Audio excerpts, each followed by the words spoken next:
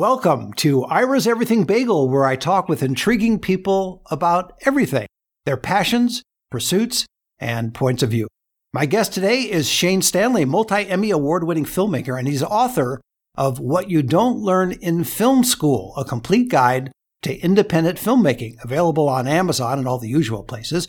For everything about Shane Stanley, go to shanestanley.net and whatyoudon'tlearninfilmschool.com.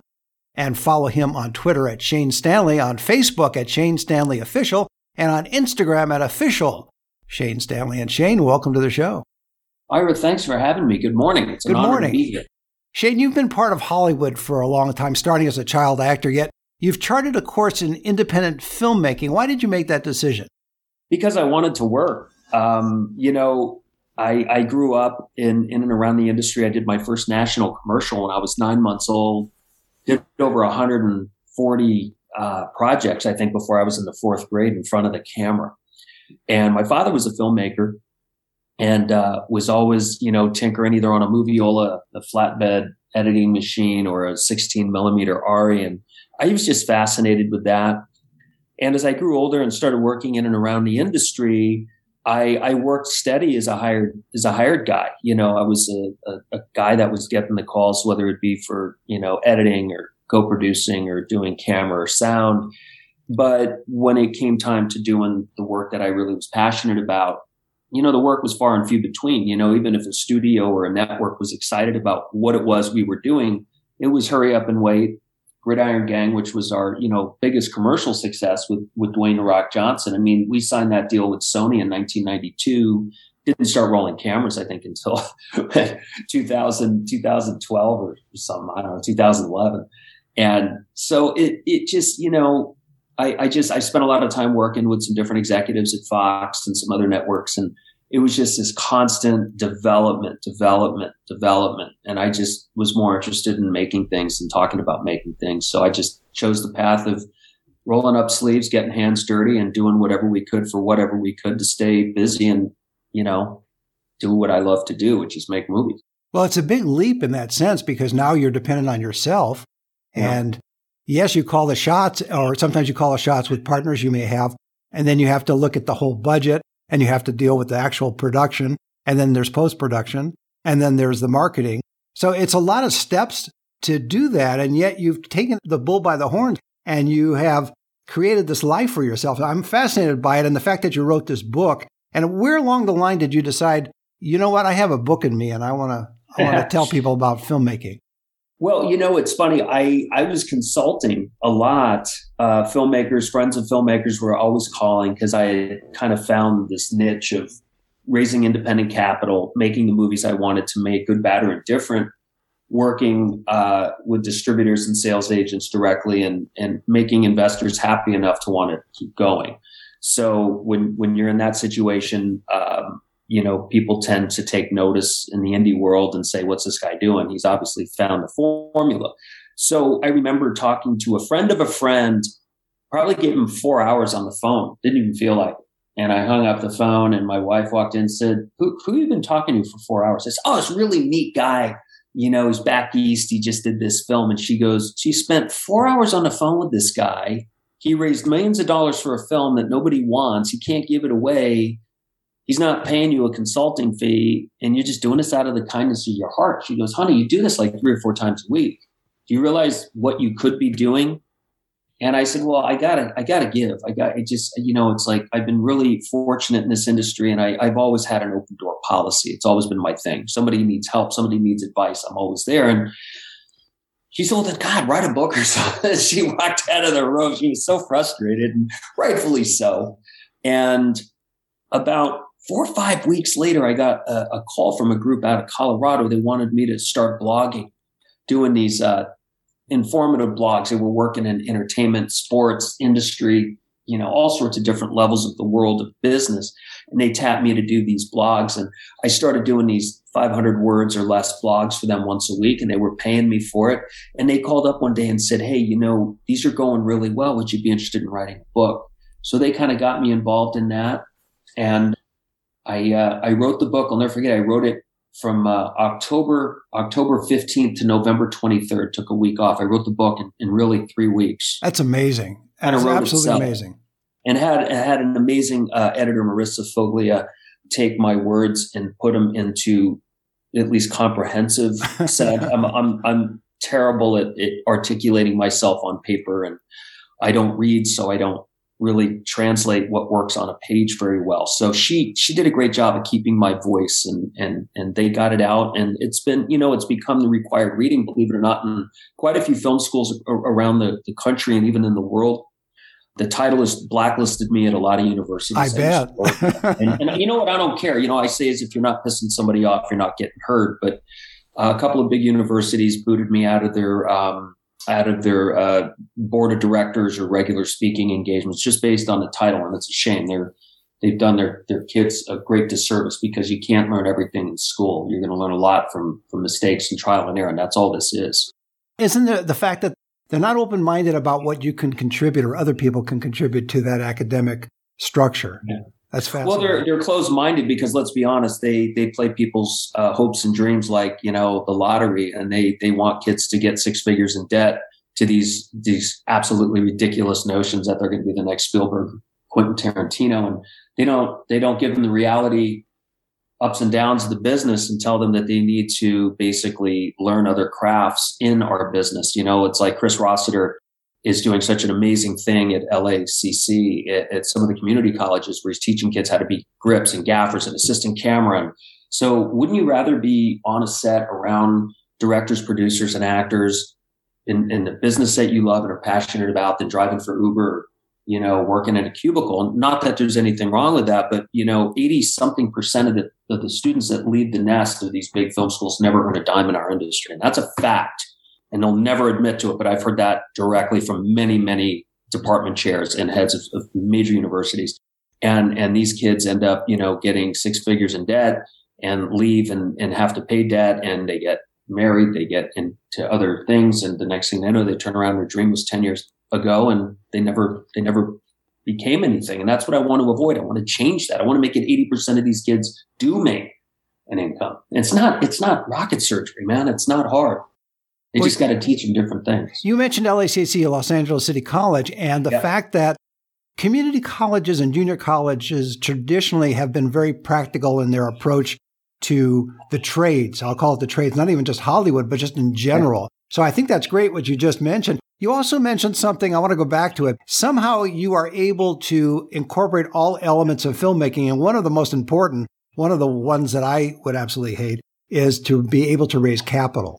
And yet you're able to do that. So it's, as you said, you're making your investors happy and comfortable with what they're investing in. You're able to approach these people. You then have a track record, so you can go back to the well.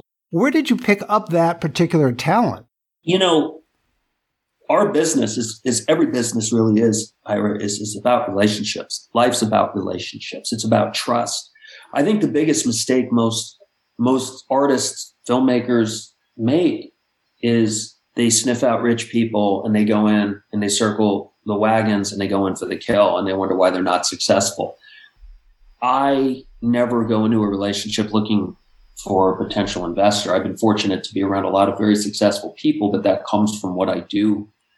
Some of our investors I've known 20, 30 years and never asked, never talked about business. We just develop a trust, and they can see what we do, what I do from a distance, and they see it's working, or they see they're in a situation where they want to start to get involved, or, our investors have come to us. We haven't knocked on doors and said, hey, we need or we want. And I'm not going to say we haven't done that in the past. The people we work with now came to us. We didn't go to them with hat in hand. And, it's about relationships. If you're looking to go in for the quick kill and find somebody just to write a check and move on and write your budget, you're going to be waiting a long time. And look, I just turned 50 this year. I'm not a kid. These are relationships I've had since I was in my teens, 20s, 30s, and 40s. This stuff doesn't happen overnight. And you get to a point in your life where you're working with people that trust you. It's business. Our friendships have never been marred or bruised because of the business. Sure, we've had some projects that have been more successful than others. We want them all to be successful, but because we're in it together for the long haul, we're able to hit a couple of, base hits and doubles. And then when we have a grand slam, it kind of makes everything good again. So, it's my advice to people is really, it's just about relationships, letting people see who you are. A lot of people get in the mix with rich and successful people. They go to a party and they get drunk or they do drugs and they fraternize in a way that they forget they're being looked at. Every day when you're around people like that, I believe is a test. How you conduct yourself, how you speak, how you interact with the help is so important. I've known so many investors over the years that will literally turn off to somebody because of how they talk to a waiter at a restaurant when they go to dinner, how they treat a valet parking attendant. We're all equal in the grand scheme of things. I don't care if you're scrubbing toilets or you're winning Oscars. We're all the same. And I think it's important that people that you want to have long-term relationships in business. I think you really need to show them who you are. And if they don't like who you are, they're not going to invest in you. It's that simple. That's great advice. We're in this remote world, unfortunately, for the last couple of years. And it leads to a question that I've thought about. And for you, I think it's a great question, which is, can you be in Hollywood and yet not of Hollywood? Because we're all working remotely, so we're not necessarily dependent on that physical entity or geographical entity known as Hollywood, even if it really doesn't exist anymore. It may exist. I'm not even sure anymore. But I'll go back to the question, can you be in Hollywood and yet not of Hollywood? Or of Hollywood and not in Hollywood. Yes, exactly. I prefer it that way. If it was up to me, I'd live on some Montana mountain in a cave. But, my wife and our parents are getting older and we need to be there for them. So I always say we're stuck in town. We really found a pleasure of shooting out of town recently. I don't think anybody cares as long as you're able to deliver something interesting and engaging and visually stimulating. They'll let you shoot it in the moon, if you can. I have found that the further away I am from Hollywood geographically, the more productive, the more at peace I am. I don't feel there's this suppression that some close friends of mine in the industry and I have, that we get in our chest, this weight, this pressure of the buzz. Maybe it's the traffic, it's constant sirens, the helicopters, the bustle. I try to get out of that as often as possible. And just, I find when I'm far away from it, the more productive, the more healthy I am, the more I get done in a short period of time. I've been doing this last film. We shot Night Train in Palm Springs and in Las Vegas. And the first thing I did is I got back to LA and started cutting the film. And I put about 6 days in and I just felt like I was treading water. I was in the mud. And we just said, screw it. Let's just remotely go far away. So, my partners and I, we just kind of set up edit, a couple hundred miles away from LA just to get me out. And it was the best thing I could have done. I mean, it was like the movie just came together in like a couple of days. It was like, oh, wow. And I slept better than I had many months. And it was just really nice. So yeah, to answer your question of 6.5 hours ago, I don't think you have to be in it. Look at some of my favorite filmmakers like Robert Rodriguez or, Sidney Lumet. These people all stayed away from Hollywood. They do their own thing. Obviously you got Tyler Perry who's ruling Georgia. I don't think, as long as you deliver content relevant people want, I don't think they care where you are anymore. No, I think you're right. But there is a mindset in Hollywood. That's the other part of that question. There's a mindset in Hollywood that's always been there, and it's a hierarchy in a way, and it's an attitude in a way, and it's different outside of Hollywood. And the fact that people can function outside of Hollywood now with technology, you don't really have to be there, which is great. And in fact, you used the term cutting film, which I love. But today we're in the digital world. So the larger question is it better for independent production to use film or to really use digital? First and foremost, it's a cost issue. Right. I mean, if you're going to do a film, let's say you're going to do an independent film for $1 million. Let's just use round numbers. You're going to do an independent film for $1 million and you want to shoot that digitally. Well, you're probably looking at the cost of renting some cards if you don't own them and a DIT, which is a digital image technician on set to transfer that media for you and make as many copies as humanly possible before the end of the day. So you leave with 30 copies of your work, which I talk about in my book, is so crucial. But, with film, you've got somebody who's going to be loading it, getting it to basically get developed, telecine, which is merging, and then digitally transferred anyway, unless you're really going old school and cutting on old moviolas or flatbeds or steamers. And the cost factor on the average, because I've bounced back and forth over the years, and once digital has become a thing, and it seems to be about a $250,000 to $300,000 difference when you look at film stock development and all the transferring. I mean, if you want to lose all that, I know there's filmmakers out there that are adamant about shooting on film. I personally, I tell you what I think about that. But, I think that's a bit self-indulgent, or like, wearing a rubber in a car. I just don't know why you do it. Driving alone across country. But I just think, to each his own. But I just think it's think about the star that you could get for that $200,000 or $300,000 for the day, or that week that's going to sell your film. Nobody's going to buy your film because it was shot on film, in my opinion. It's, if anything, they don't want that. So you think about the star you missed out on if you're an independent filmmaker. I don't know why you'd sacrifice your ego and your, there's so many filters you can get now to give that look, and people will argue and throw things at your monitor and tell you. There's that budget part of you again, which is great. In other words, put it on the screen. Yeah, put it on the screen. Yeah, put it on the screen. Yeah. And I just don't think that's something that's going to make a difference. Well, also too, when digital first started, it was a little bit. It wasn't as clear as film, but these days I'm watching stuff and you can't even tell anymore whether it's film or digital. No, especially you shoot some of these new cameras, in 24p, it's got that film look, as we call it. And, we just shot some of the most beautiful sunrises and sunsets out in the desert in this last film. And they're so beautiful. If anybody looks at that and says, God, they should have shot it on 35, whatever. Somebody needs to get out more and look at their own sunsets, I think. One last question, because you are always focused on part of your approach to the budget, which is an important part of the whole aspect of filmmaking. Has Hollywood been able to figure out the economic reorganization due to the digital approach? What I mean by that is, as you said, if you're using film, you have the film loader, you have the director of cinematography, you have all the assistants, and those are all union positions. With digital, do you need that many people? And have they worked that out in Hollywood as to how crews? Well, Hollywood will always find a new reason to trip itself up when it comes to budget. I mean, this was becoming a problem when the pandemic happened. I mean, we made 3 films successfully in the heart of the pandemic, and it became about, because the unions were limiting how many people we could have on a set. So, I mean, we were doing shooting Double Threat, we couldn't have more than 20 people, and that included casting and crew on a set.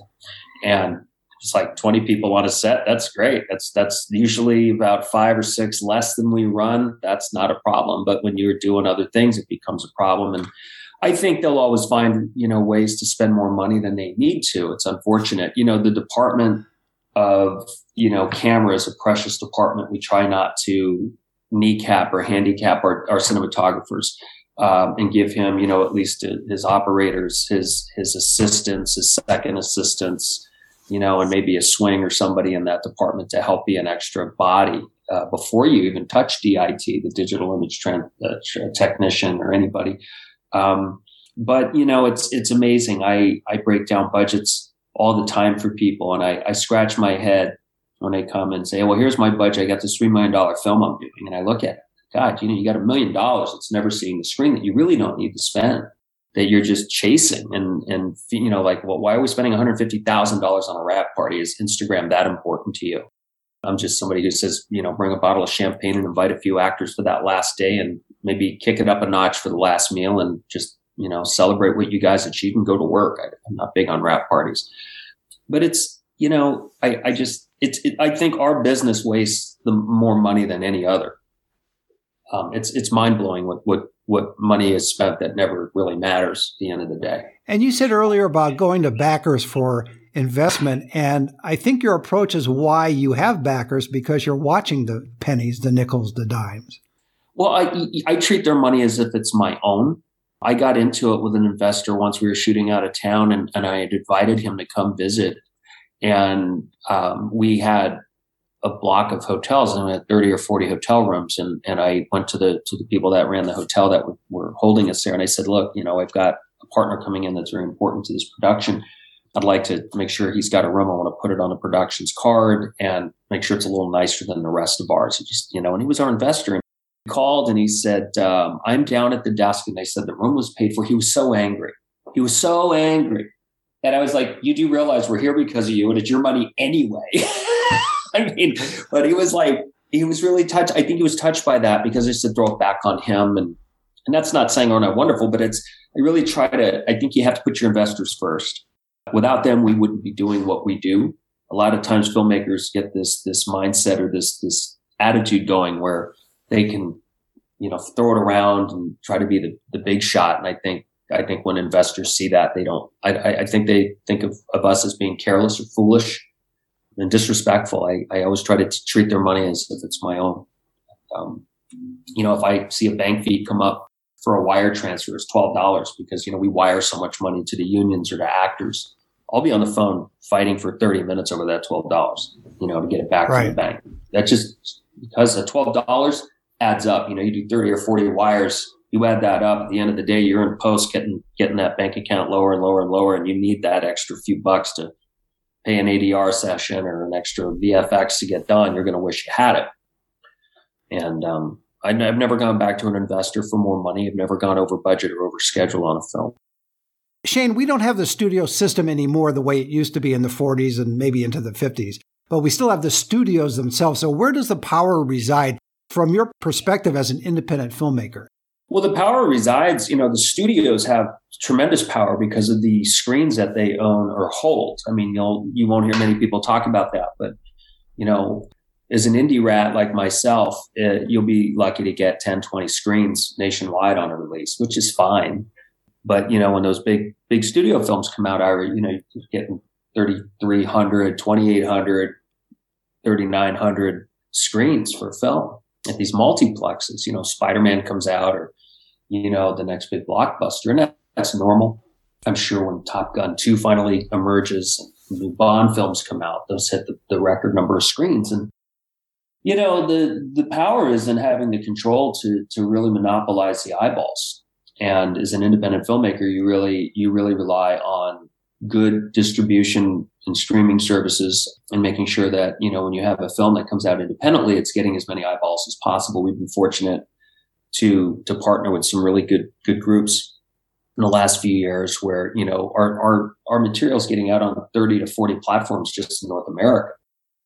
So when you're able to do that and you end up on Xbox or PlayStation or, Spectrum or, Falcon Cable, I mean, you really cover it all and you put a good marketing campaign behind it. It's really helpful. You're still not going to see the dollars that you will from, the blockbuster, screens that are so coveted or the multiplex screens that are coveted, but, you're there and you're able to start a buzz and, sometimes it's really where people want to be. Are people going to go out and spend $40 on an independent film, on a date with popcorn and admission to sit usually at chintzier theater? And probably not. Let them watch it in the luxury of their own home and enjoy it. And hopefully they'll tell their friends about it. It's worked for us. It's still new. We're still navigating it, but it's the way it is for so many of us now. And I've just decided to embrace and consume it and try to make the most of it.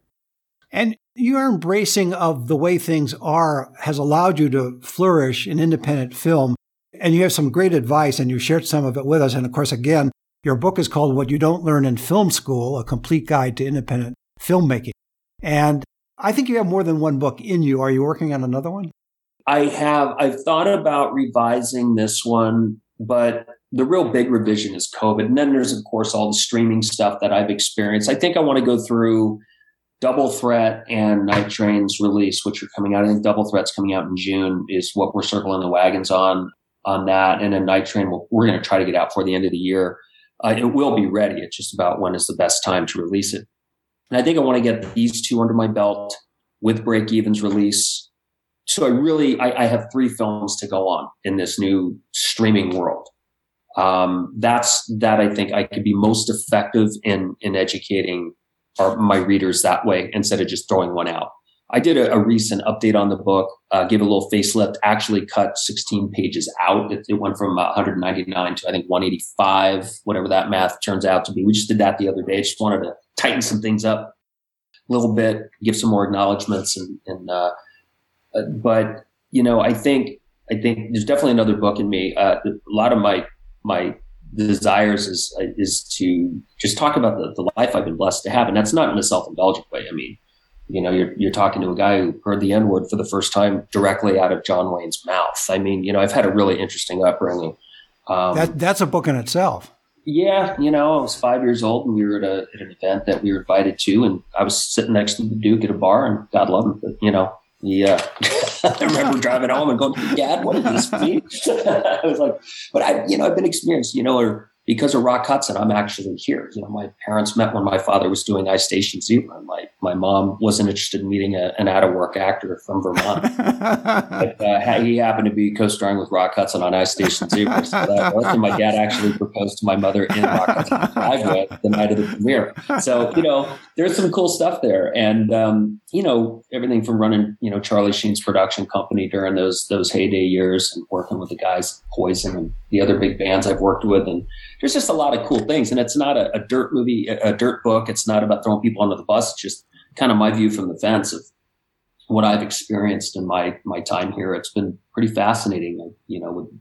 Just been very blessed and fortunate, and some crazy stuff that I've experienced. So we'll see. I tinker with it once in a while.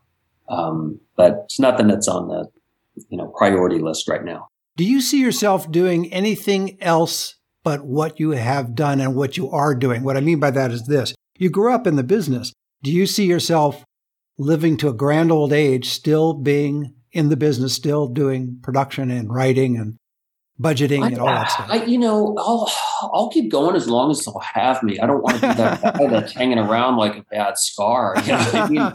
I take more pleasure, I'm 50, as I said. I'd rather be 75, 80 in the corner of some old coffee shop sipping on soup without my teeth, and having a couple of young guys come in and nudge each other and say, that guy changed the indie world. That guy, taught us how to make a full-length feature for $500 and, taught us how to navigate the distribution world of indie film or whatever. And I would take more pleasure in that. I was done. Really funny. I was kind of done making movies, and sure there's a lot of people out there that say it's too bad, you should have been. But, I just wanted to teach. I was offered a really nice position at a major university as a teacher.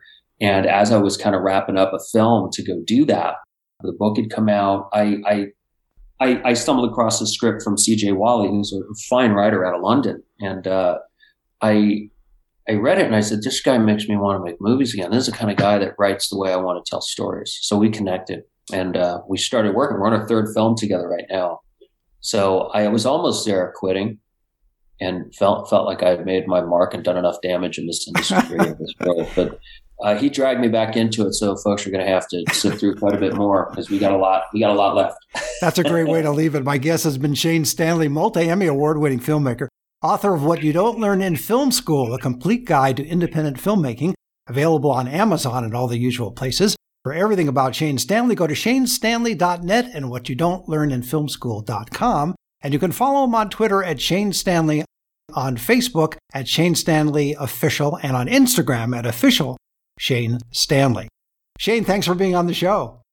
Ira, it was an absolute pleasure. Thank you for having me. I hope we can do it again. Absolutely, we will. Thank you, Shane. And join us every Thursday for a new schmear on Ira's Everything Bagel.